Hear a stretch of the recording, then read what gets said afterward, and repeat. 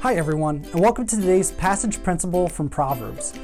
Today we're going to be taking a look at Proverbs chapter 29, verse 15, which reads this: "The rod and reproof give wisdom, but a child left to himself brings shame to his mother." Today's proverb focuses on children and parenting, yet there's a principle for us all to learn from this. The proverb says that the rod and reproof give wisdom. That's something actually really good for us to know.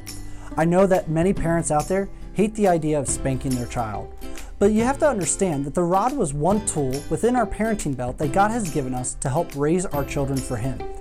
The rod and reproof go hand in hand.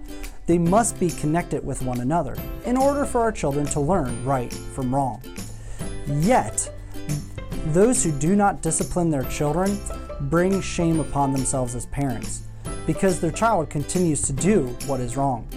See, you become more embarrassed as a parent when your children make the wrong actions and decisions over and over again.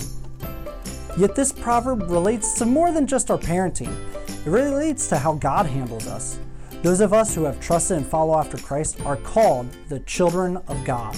And as God's children, He disciplines those He loves. So when we mess up, God disciplines us for our good so we know right from wrong. Hebrews chapter 12 verse 11 says it this way: "For the moment all discipline seems painful rather than pleasant, but later it yields the peaceful fruit of righteousness to those who have been trained by it." No one likes discipline, but it shapes and trains us to do what is right in life. So we need to remember the pain of discipline lasts only a little while, but the wisdom and training that discipline brings lasts us a lifetime. Well, I hope that you guys are all staying safe and healthy at home, and we hope to see you back here at Garden Chapel soon. Bye.